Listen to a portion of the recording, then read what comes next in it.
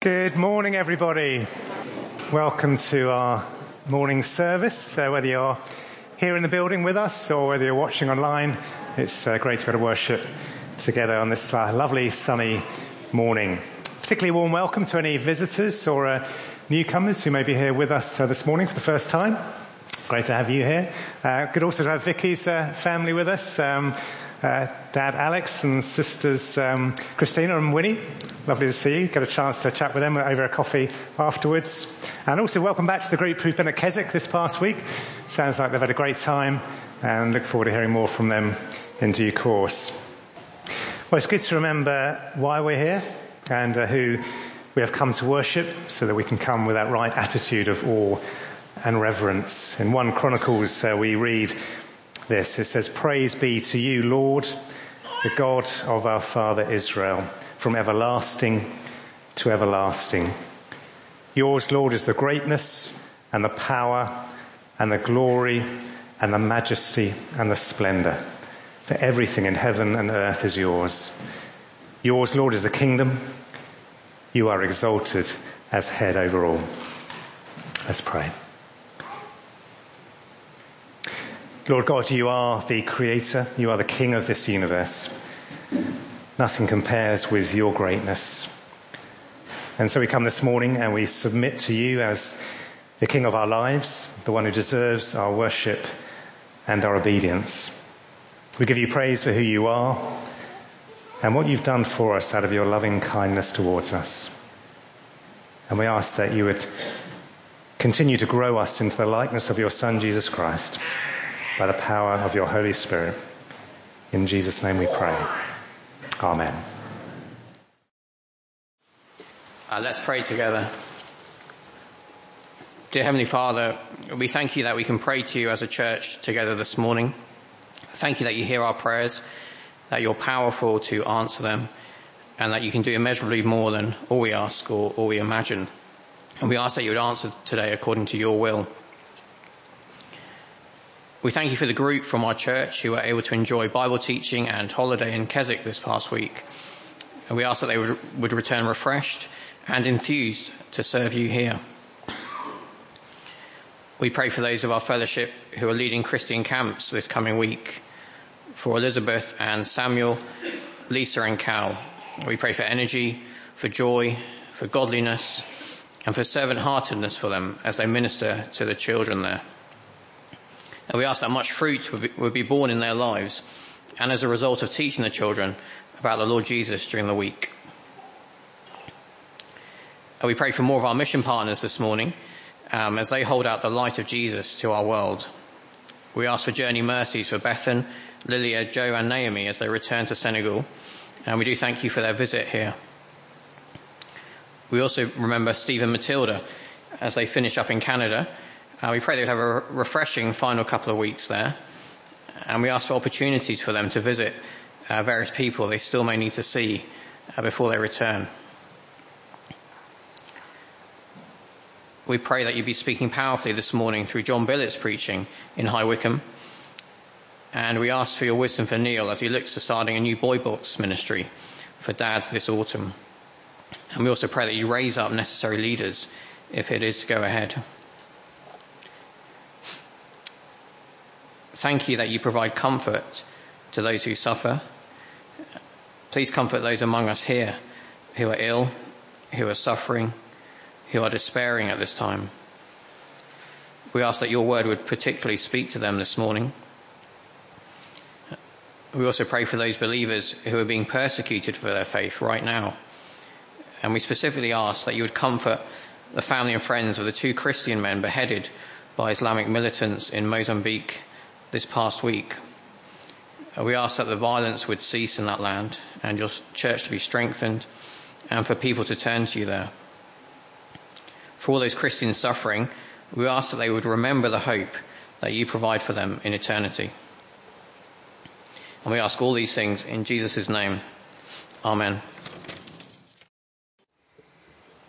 Our reading is from John chapter 8, verses 12 to 30. That's John chapter 8, verses 12 to 30.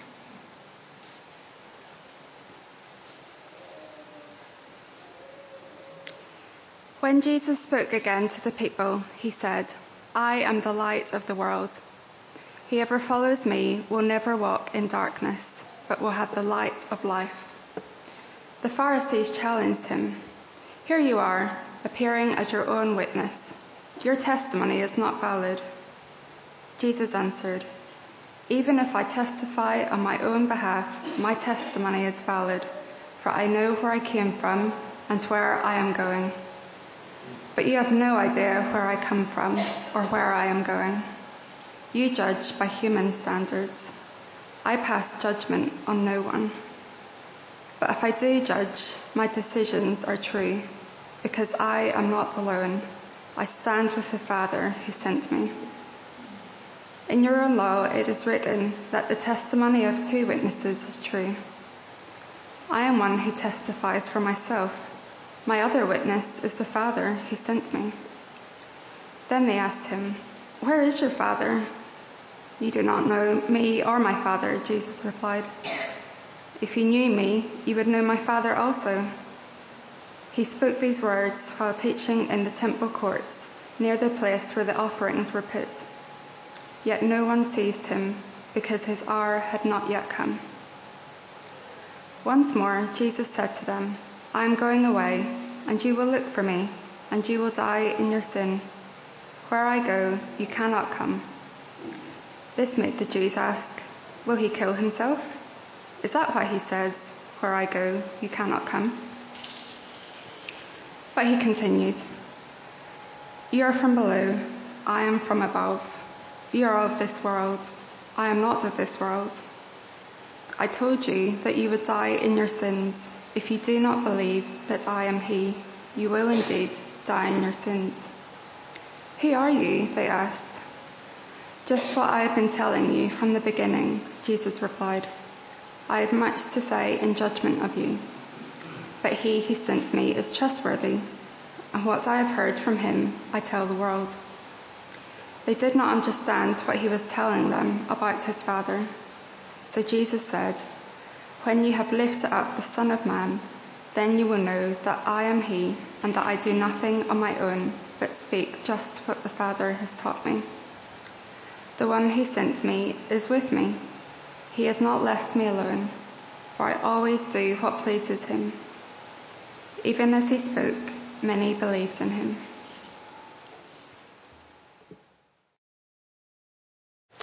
And thank you so much for reading for us this morning. Before we start, let's pray. Jesus says, "I am the light of the world. Whoever follows me will not walk in darkness, but will have the light of life." Heavenly Father, we do thank you so much for your word. We thank you that it is a light to our path and a lamp to our feet. I pray that by your Spirit you'll be at work in our hearts this morning. Illumine our minds, open our eyes, and touch our hearts. We ask this in Jesus' name. Amen. Please do keep your Bibles open. It'd be a great help to me if you're able to follow along with me. We've been working our way through John's Gospel, as Neil said, and we're picking up again now at John chapter 8, and we'll be working through John 8 through to John 10. The context for the conversation that we had read this morning is that Jesus finds himself at the Feast of Tabernacles, which is one of the major festivals for the people of Israel. Jews from all over Israel, from all around the Mediterranean, would have flocked to Jerusalem. And the feast was for the people to remember what God had done for them through history, the way that God had his hand on his people. And at the heart of the festival was the remembering of the rescue of God's people out of slavery from Egypt and the provision that God had made for his people. And the imagery of the Feast of Tabernacles pulls from the accounts of water flowing from the rock in the wilderness, a pillar of light that led the people out of Egypt and guided them through the wilderness for so many years. And the feast, it really did tug on the key motifs in all of the history of the people of Israel to that date. The harvest of drought, of coming into winter darkness, the wanderings through the desert, and the ultimate rescue of the people of Israel by God.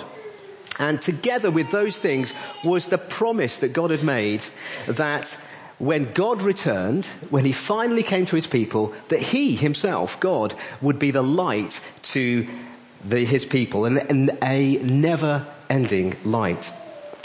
Now, while the feast was going on, the outer courts of the temple, there were these 4 enormous stands, each with 4 large bowls filled with oil. And these would be lit, and the people at the time would say that the light that came from these lamps, bouncing off the temple, illuminated the whole of Jerusalem. The light from the bowl signifying that when God returned, God himself would indeed be the light for his people. So the Feast of Tabernacles is pregnant with meaning and significance. And it's in that context, right there, that Jesus stands up and says, I am the light of the world. So as we look at our reading this morning, I want us to see 3 things. Firstly, that without Jesus, the world is in darkness. Secondly, that without Jesus, the world is in danger. And thirdly, with Jesus, there is deliverance. Darkness, danger, deliverance. So firstly, without Jesus, we are in darkness. In verse 20 of our reading, we're told that Jesus is in the temple courts with the 16 lamps lit, pouring out their light. And in the sight of many people, Jesus says, take a look with me at what he says in verse 12. When Jesus spoke again to the people, he said, I am the light of the world. Whoever follows me will never walk in darkness, but will have the light of life. Jesus says, I am the light of the world. Jesus is the light of the world. And that statement would have been deeply provocative to the Jewish leaders at the time, because the imagery of light was so closely attached to God himself. But Jesus doesn't say that he's the light to the Jews only. He says he's the light of the world. And when Jesus when John records Jesus saying the world, he's not talking just about the physical realm, the earth, physical earth, but he's talking here about all humanity in rebellion against God. It's a technical term. All humanity in active rebellion against God. And Jesus comes as the light for all humanity, all people, in all places, at all times, all of humanity. And obviously that means that without Jesus, without that light, we are all in darkness. Humanity without Jesus walks in darkness. And the Pharisees, well, they didn't like what Jesus says. Take a look with me at verse 13. The Pharisees challenged him. The Pharisees were a group of people who knew God's law, and they sought earnestly to live by it, to obey it. They were the morally upright and respected members of their society. And it's to these people that Jesus gives the most brutal diagnosis. He tells them that to those who know the law well and claim to live by it, tells them in verse 14, he says that they are ignorant, that they judge falsely or by human standards. See that in verse 15. And then in verse 19 he tells them that they simply don't know God. To the Pharisees, the ones who everyone looked up to, who knew the law, Jesus says, you're ignorant, you judge falsely, and you do not know God. They walk in darkness. So in a few words, in verses 14 to 15, Jesus lays out his diagnosis. Firstly, the Pharisees challenge Jesus and they say, look, you cannot be your own witness. And they remind him that in the law, if there is a case to be brought, you need to bring witnesses. You cannot testify for yourself. But before holding out his heavenly Father as his witness, we see that in verse 19, he tells them in verse 14 that even if Jesus did testify about himself, his testimony would be valid. The Greek word there literally is, it would be true. As Jesus stands underneath the bright lights in the temple courts, Jesus says that he is the light and that they are in darkness. Jesus can say this because in the dark, the light is obvious. It's self-evident, it's self-referential, it's undeniable. Light doesn't need the darkness to point it out. Light reveals itself.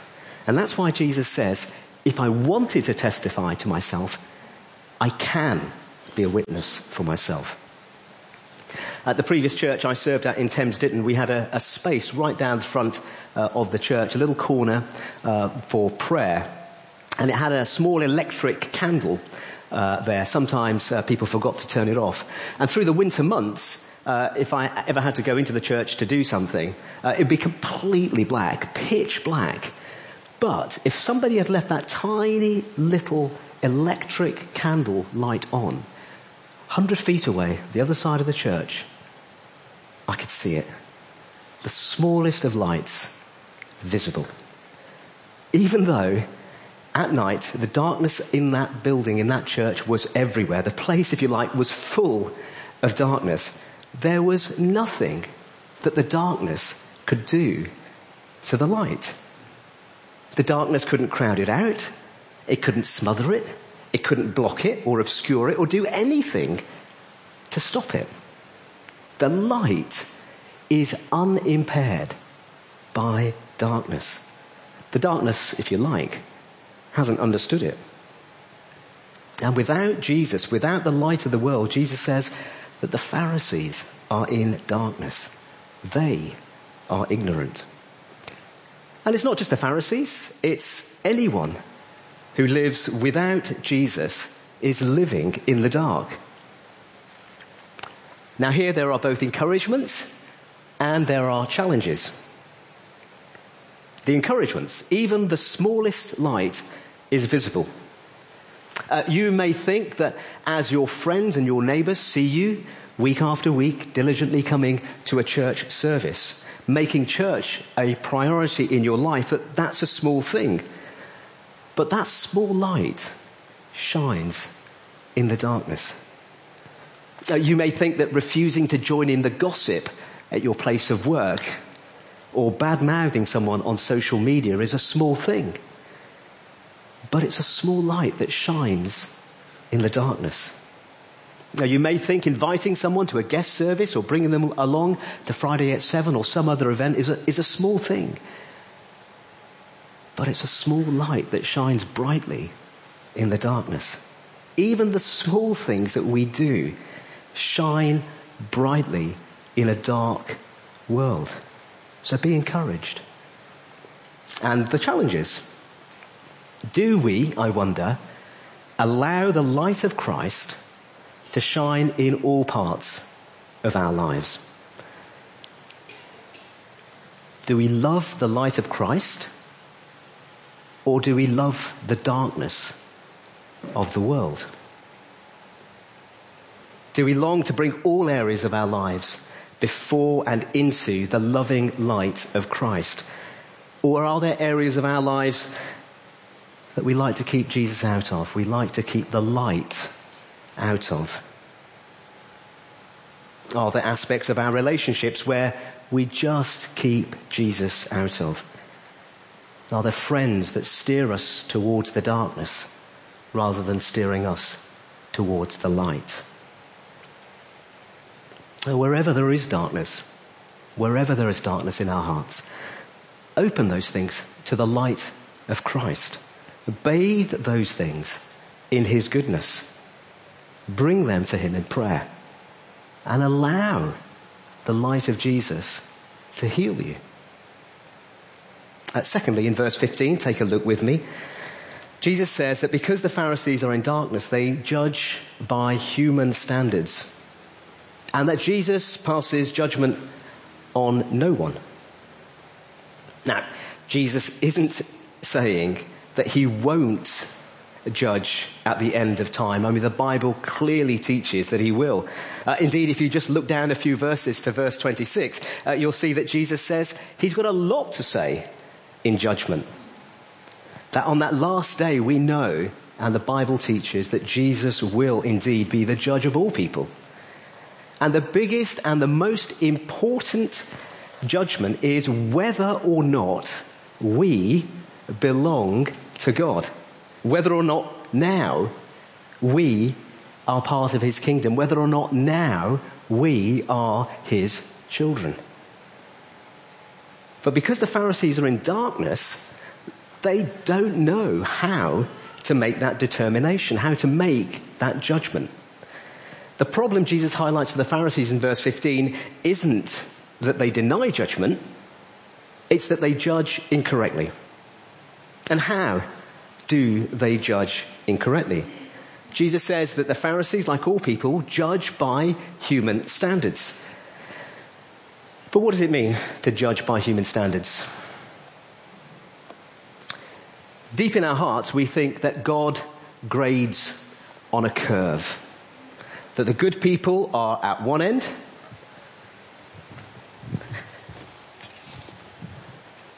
that good people are at one end, and the bad people are at the other end. And in our mind's eye, what we do is we spread everybody out across our ruler, our standard. And everybody who's below us are bad, everyone who's above us are good. And surprisingly, we just find ourselves just the right side of the line, don't we? Whatever the judgment is, we're just the right side of the line, and everybody else down this end is not good. And the problem is that there isn't just one ruler that we have. Some people have a ruler of money. And we measure good and bad people based upon how much money they have. Good people this end with loads of money, bad people this end with less money. Then we have ruler of smarts, clever people. Clever people on this end, they're good, God likes them. Bad people the other end. And so it goes on, doesn't it? Family happiness. One end of the ruler, other end of the ruler. Dress size, one end of the ruler, other end of the ruler. Body shape, one end of the ruler, other end of the ruler. We all have different rulers, and we judge on those standards. We judge others against our standards, on human standards. We judge that some people are good enough for the kingdom and other people are not good enough for the kingdom. And we are constantly measuring on our standards. Now, Jesus says that for us to use our own ruler, our own judgment, is to judge incorrectly. All of these human judgments are judgments that are made in the dark. I wonder what your ruler is. What are you measuring people by? And we'll come back to right judgment later. So if being without Jesus means that we're in darkness, being without Jesus also means that we are in danger. Without Jesus, we're in danger. Now, if being in the dark wasn't bad enough, Jesus tells the Pharisees and us that without Jesus, we're in great danger. And intuitively, right, we know that, don't we? That being in the dark is a dangerous place. We just can't see what's going on around us. And we can't see the danger that lies there. Many years ago, I was on a night exercise at RAF Catterick. We were doing manoeuvres going from one place in the darkness to another place in the darkness. There was no moonlight, there were no stars, it was cloudy, it was raining, it was an awful evening. But the NCO that was leading our platoon was absolutely sure, and fair play to him, for most of the night, he was right on the money. He knew where he was taking us, and so we diligently followed along, hearing where he was a few steps ahead. And then, all of a sudden, I don't know why, he just suddenly decided that this way. You heard the trees and the bracken stir and break as he climbed through where he thought he should be going, and then all of a sudden, splash. He disappeared into 5 feet of water. He just couldn't see the danger in the darkness. And so for the Pharisees, they were in darkness. And so for us, if we don't know Jesus, we are in the darkness as well. But it's not a small danger like falling into a ditch that we weren't expecting. Jesus says the danger of not knowing him is much, much bigger. There's an eternal danger. And in verse 21, Jesus spells that out. Once more, Jesus said to them, I'm going away, and you will look for me, and you will die in your sin. Where I go, you cannot come. Jesus tells them he's going away, and that he's going to a place where they can't come. He's already told the Pharisees in verse 14 that he's going to be with his Father, and that's the very place that the Pharisees think that ultimately they'll be, with God in heaven. But Jesus says, no, that is a place where you cannot come. You see, the judgments that they've made, the human judgments for admission into the kingdom, do not lead them to the Father. The judgments that they've made about their own acceptability to God are just wrong. And getting that wrong isn't a small thing. That misjudgment has eternal consequences. And Jesus says in verse 21, they will look for him and they will die in their sin. Now what Jesus says here is actually quite astonishing. The Pharisees knew that they were waiting for the Messiah to come. God had promised that he would send someone to rescue his people. Jesus acknowledges they're right to look for the Messiah. And here he says the Messiah, well, it's me. Jesus says that he is the Messiah, the Saviour. He is the one that they are waiting for. And he says that even when Jesus has physically gone from them, they'll continue to look for the Messiah. They'll continue to look for the Messiah. And that's Jesus. There is no other Messiah. They will continue to look for the Messiah. Jesus says, that's me. When I've gone, you're going to continue to look for me. And the danger that they face, the danger that anyone who doesn't trust in Jesus faces when they die, is eternal death.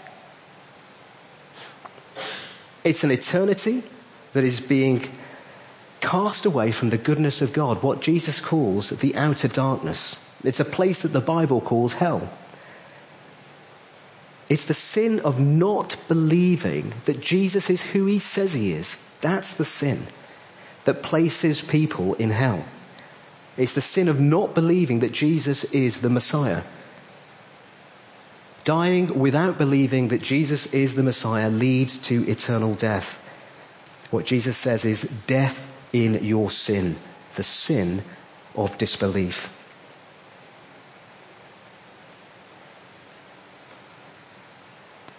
And I say that acutely aware of the significance of those words.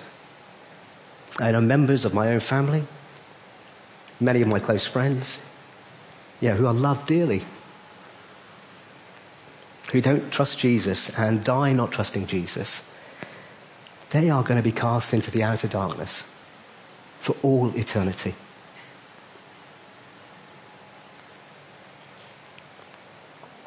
And maybe that's true for members of your own family. Maybe that's true for your own friends. But there is hope, right? There is hope. Every day is a day that the Lord has given us, you and me. Every day is a gift for us to be able to hold out the gift of salvation, to hold out the gift of life to those who do not yet have it. Every day is a gift. So let me ask you, how are you using that daily gift to share the love of Christ with people who don't yet know him?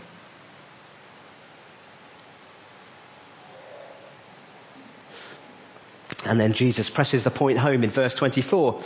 He says this, I told you that you will die in your sins if you do not believe that I am he. You will indeed die in your sins. And then this prompts the right answer in verse 25. Who are you? They asked. The right question. Who are you? It's the question that all of humanity needs to ask. Who are you? And who is Jesus? In our reading, Jesus explains that he is the one who can bring them and us out of darkness and rescue us from danger. That Jesus is the one who brings deliverance, and that's our final point. With Jesus, there is deliverance. As Jesus spoke to the Pharisees, he's been testifying about the darkness they're in, the danger that they're in. But Jesus doesn't leave them in that place. He doesn't leave us in that place. Jesus tells them, and he tells us, that there is a way out. There is a way that they and we can be made right with God. And it's all rooted in who Jesus is. It's rooted in his identity. 3 times Jesus tells them that there's good news in who he is. Take a look with me at these verses, verse 12, 24 and 28. Jesus again spoke to them saying, I am the light of the world. Whoever follows me will not walk in darkness, but will have the light of life. And then in verse 24, I told you that you would die in your sins, for unless you believe that I am he, you will die in your sins. And then in verse 28, so Jesus said to them, when you have lifted up the Son of Man, then you will know that I am he. Now in each of these verses, there is a phrase that Jesus uses. It's I am.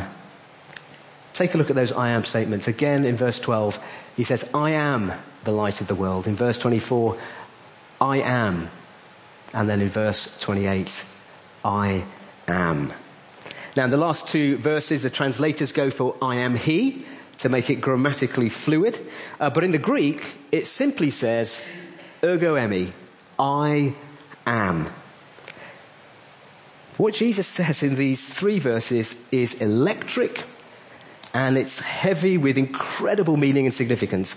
In these 3 verses, there is the light that our souls need. There is the light through which we find and have rescue. Back in Exodus 3, you may recall that God calls Moses to lead the people out of Egypt.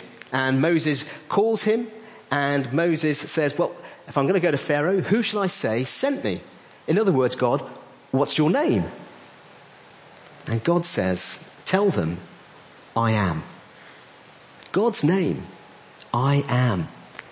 And here, Jesus takes God's own name for himself. Who are you? They ask. And he responds, I am. He declares he is God. And this isn't a mistake. Jesus takes the divine name for himself, and he takes for himself some of the attributes that are God's alone. The light of the world that the people of Israel understood to be God, Jesus says in verse 12, that's him. I am the light of the world. With the light we can know where we're going. The people of Israel knew that God was mighty to save. And in verse 24, Jesus says that by believing in him, by believing in Jesus, that is how salvation is found. Jesus is the Saviour. If you believe in Jesus, you will not die in your sins.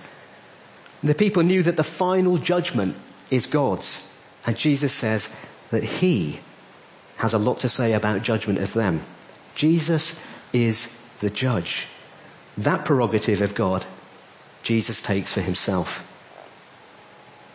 And then in verse 28, Jesus explains what it means to judge correctly. Take a look with me. So Jesus said, when you have lifted up the Son of Man, then you will know that I am he. The judgment that God makes is this. Because of God's holiness and justice, God simply cannot let our rebellion against God, our rejection of God, go unpunished. And when God looked down from heaven, he saw that there was no one who had loved God with all their heart, mind, soul and strength. There was no one who had loved their neighbour as themselves. And our rebellion means that we deserve to be cut off from God for all eternity, to be cast into the outer darkness, because the violence that we have done to our relationship with God by refusing to acknowledge him as God is a tremendously, tremendously horrible thing to have done. It's so great that we could never make that relationship with God right by ourselves.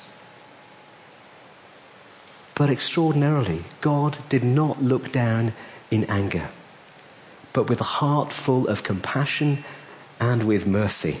God looked down from heaven and he set his unfailing love on you and on me, calling you and me. And God called us by sending his only Son, the light of the world. And that light left the throne room of God and stepped down into our darkness. And he came not at the risk of his life, but at the cost of his life. Jesus came to live the life that we should have lived, and then he died the death that we deserve in our place, to pay the penalty for your rebellion and mine, the price we could never pay. The light of the world, we sang, stepped down into darkness. And when the light stepped down into darkness, what did we do? We judged him. We judged him by human standards. Our evil, our anger, our hatred, our malice, and our self-centeredness. All poured out on the light. And the light was extinguished. On the cross, as the Son of God died, darkness fell on the land. The light of the world was extinguished so that you and I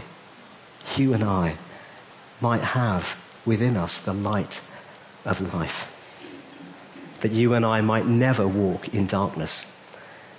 And when the Son of Man was lifted up on the cross, God's judgment against us, against you and against me, was swallowed up by Jesus. God's judgment was satisfied. And so because of what God has done, because of that judgment, entry to the kingdom is possible. Adoption as God's children is held out to all who would receive it. And if we're willing to believe that Jesus is the Messiah and to trust in him alone, and recognizing that nothing that we do saves us, then we have access eternally to the kingdom of God. By trusting in Jesus, in trusting in all that Jesus has done, we have access to the Father. We have access to God's promises to never leave us, to never abandon us, to never forsake us. To know that God delights over you as one of his children. Do you know that? Does your heart skip as you dwell on that? You see, the right judgment isn't a horizontal ruler. The right judgment, the godly judgment, is the lifting up of the Son of Man on a cross and trusting in his work. The judgment of God is this: it's vertical. It's not horizontal, it's vertical. The right judgment is whether or not we trust in the work of God in and through Jesus on the cross. That's it. And on that final day, it's God's judgment that counts.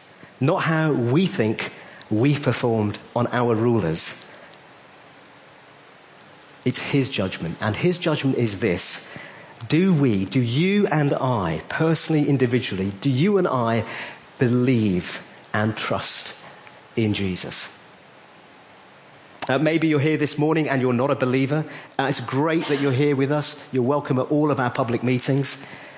Or maybe you've been part of this church for ages and you still don't know quite where you stand.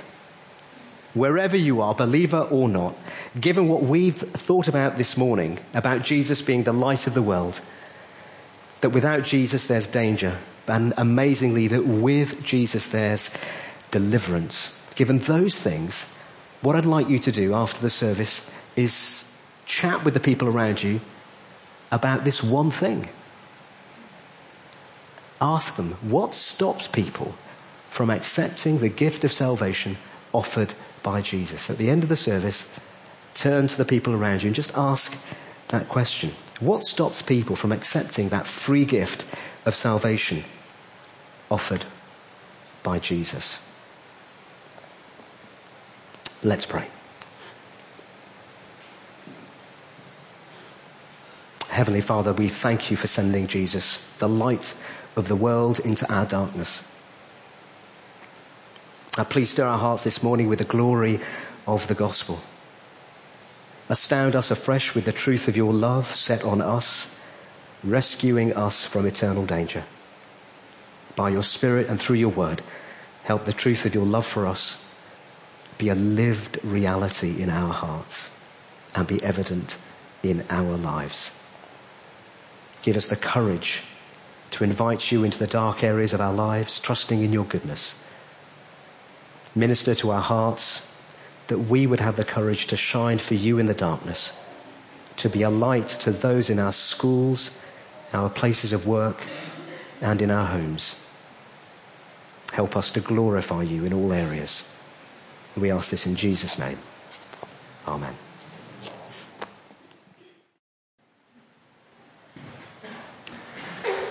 Well, we've heard this morning how without Jesus we are in darkness, we are in danger. But with Jesus there is deliverance because he is the light of the world. And he promises that whoever follows him will never walk in darkness, but will have the light of life. In 1 John 1 we read this, but if we walk in the light as he is in the light, we have fellowship with one another, and the blood of Jesus, his Son, purifies us from all sin. And that's why we're celebrating the Lord's Supper now, because through his blood that was poured out for us, the blood that was shed on the cross, the penalty for our sins has been paid for, and we are declared innocent and clean. Our passage in 1 John continues, if we claim to be without sin, we deceive ourselves and the truth is not in us. If we confess our sins, he is faithful and just and will forgive us our sins and purify us from all unrighteousness. So before we come to the Lord's table, let's take a moment to confess our sins now. A moment of quiet to reflect individually. Maybe think of those areas of our lives which are still in darkness, where we're failing to shine the light of Christ around us. A moment of quiet, and then we'll have a prayer of confession that will appear on the screen, which we'll say together. So let's say this prayer of confession together on the screen. Almighty God, our Heavenly Father, we have sinned against you and against your children, our brothers and sisters, in thought and word and deed, in the evil we have done and in the good we have not done, through negligence, through weakness, through our own deliberate fault. We have wounded your love and marred your image in us. We are sorry and ashamed and repent of all our sins. For the sake of your Son, Jesus Christ, who died for us, forgive us all that is past and lead us out from darkness to walk as children of light. Amen. Let's continue in prayer as we give thanks for the supper we're about to take. We thank you, our Heavenly Father, that in your love and mercy you gave your only Son, Jesus Christ, to die on the cross to save us. By this offering of himself once and for all time, Jesus made the perfect, complete sacrifice for the sins of the whole world, and satisfied your just demands in full. Jesus commanded us to remember his death until his coming again. So hear us, merciful Father, and grant that we who eat and drink this bread and wine may remember his death and share in his body and blood. In Jesus' name, amen. I invite the servers to come forward. The Lord Jesus, on the night he was betrayed, took bread, and when he had given thanks, he broke it and said, "This is my body, which is broken for you. Do this in remembrance of me." All those who love the Lord Jesus and trust in him alone for their salvation are encouraged and invited to take part in this supper. If you're not yet at that point, it's great to have you with us, but feel free just to let the plate pass without any embarrassment. Take and eat. This is the body of Christ, which is broken for you. Feed on him in your hearts by faith with thanksgiving. In the same way, after supper, Jesus took the cup, saying, "This cup is the new covenant in my blood. Do this whenever you drink it in remembrance of me. For whenever you eat this bread and drink this cup, you proclaim the Lord's death until he comes." We'll keep hold of the cups as they're served to us until everybody has been served, and then we'll drink together as a symbol of our unity in Christ.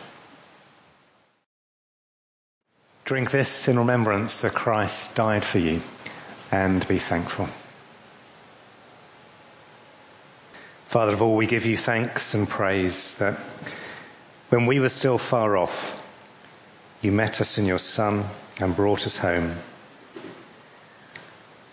Dying and living, he declared your love, gave us grace, and opened the gate of glory. So may we who share Christ's body live his risen life. We who drink his cup bring life to others. We whom the Spirit lights give light to the world. Keep us firm in the hope you have set before us, so we and all your children shall be free, and the whole earth live to praise your name, through Christ our Lord. Amen. Do please just discuss that question the Saab left for us before you head off to coffee. What stops people from accepting the free gift of salvation offered by Jesus? And let's close as we go into this week ahead with some words of exhortation from Paul's letter to the Ephesians. Follow God's example, therefore, as dearly loved children, and walk in the way of love, just as Christ loved us and gave himself up for us as a fragrant offering and sacrifice to God. For you were once darkness, but now you are light in the Lord. Live as children of light, for the fruit of the light consists in all goodness, righteousness, and truth. Amen.